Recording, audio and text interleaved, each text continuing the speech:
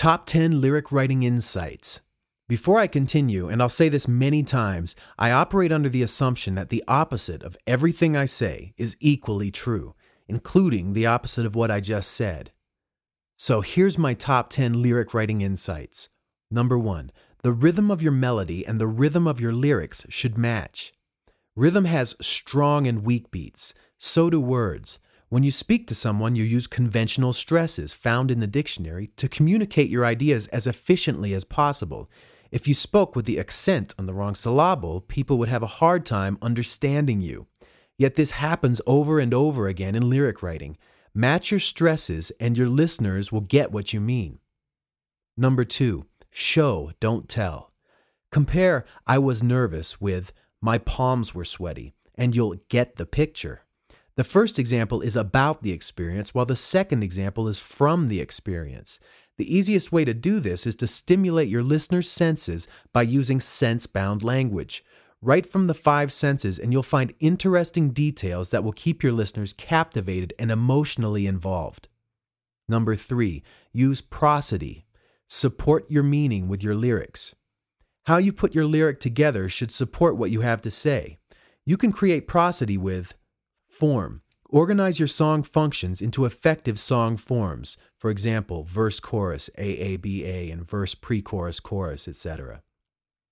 Musical stress. Put words in relation to each other according to its relative stress in the bar and its relation to surrounding notes. Put the most important word in the most important stress, beat 1 of bar 1. Use line length and number of lines. You can balance or unbalance a section according to its meaning by having an even, balanced or stable, or odd, unbalanced, unstable number of lines.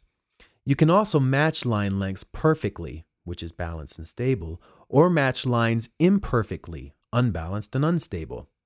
You can use rhyme. Perfect rhyme and family rhyme will support a stable or resolved meaning. The more remote rhyme types, assonance rhyme and consonance rhyme, etc., will support an unstable or unresolved meaning. Number 4, create contrasting sections. Lyrically, line length is one of the most effective tools to create contrast. Create contrasting sections using one or more structural elements, for example, contrasting ideas, number of lines, rhyme schemes. Ask yourself, what have I got? And then, what's different than that? Number 5, consider when to balance and unbalance your lyrics. The main point of balancing and unbalancing is, again, prosody, supporting your meaning with your structures. Do you need stability or instability to support your meaning? Combine all 4 structural elements, number of lines, line length, line rhythm, and rhyme scheme, to balance your unbalanced sections. Combine all 4 structural elements, number of lines, line length, line rhythm, and rhyme scheme, to balance and unbalance sections. Number 6, use fresh metaphor. To see one thing as though it is something else is your unique ability. To make sure your metaphors aren't cliché, use the duh method. I got this from my teacher, Shane Adams. You start with your first object, cake. Think of the most obvious characteristic of the object, as in, the cake is round. These are called the duh descriptions. Now take the duh description and think of something else that has that quality or characteristic. The cake is round, duh. What else is round? The moon. Now think of a duh characteristic of the second object.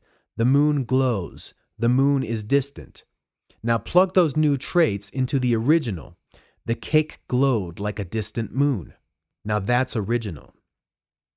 Number 7, develop your verses. Develop your song idea from verse to verse, making sure the chorus gains meaning and interest each time it is repeated. Give your final verse a payoff that rewards your listener for their attention. Think of how you tell stories to your friends. Usually, the point of the entire story comes at the very end. Where you begin your story and how much you share depends on what material is relevant to the understanding of the song's climax. Number 8, control the song's point of view and verb tense. Discuss a song's storyline from the singer's point of view. This solves lots of problems like verb tense, setting, point of view, gender, etc., right from the perspective of the singer of the song. Number 9, use fresh rhymes. Rhymes occur at the ends of lines. These positions are natural spotlights. Since your listener has time to consider what you just said before the next line begins, make it worthy of that spotlight. Avoid cliché rhymes and boring rhyme schemes. Learn how to find fresh rhymes that stick in the mind of the listener and that help you say what you mean in a unique way. And number 10, spotlight important ideas. Certain positions in a song spotlight important ideas.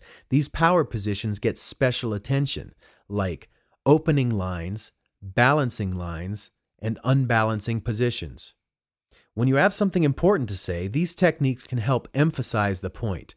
Shorten lines to spotlight important ideas. Lengthen lines to spotlight important ideas. Put your important ideas in opening lines, balancing lines, and unbalancing positions. And use power words like action verbs, sensual adjectives, and unique words. Use those in your power positions. Finally, rules are definitely meant to be broken, but please learn the rules first. And if you're interested in the relative pattern of strong and weak beats to help you while trying to create prosody in your writing, then visit my website, grahamenglish.net, and search for the words relative pattern of strong and weak beats or something similar, and you will find the post that has those rules for you. Thanks for listening.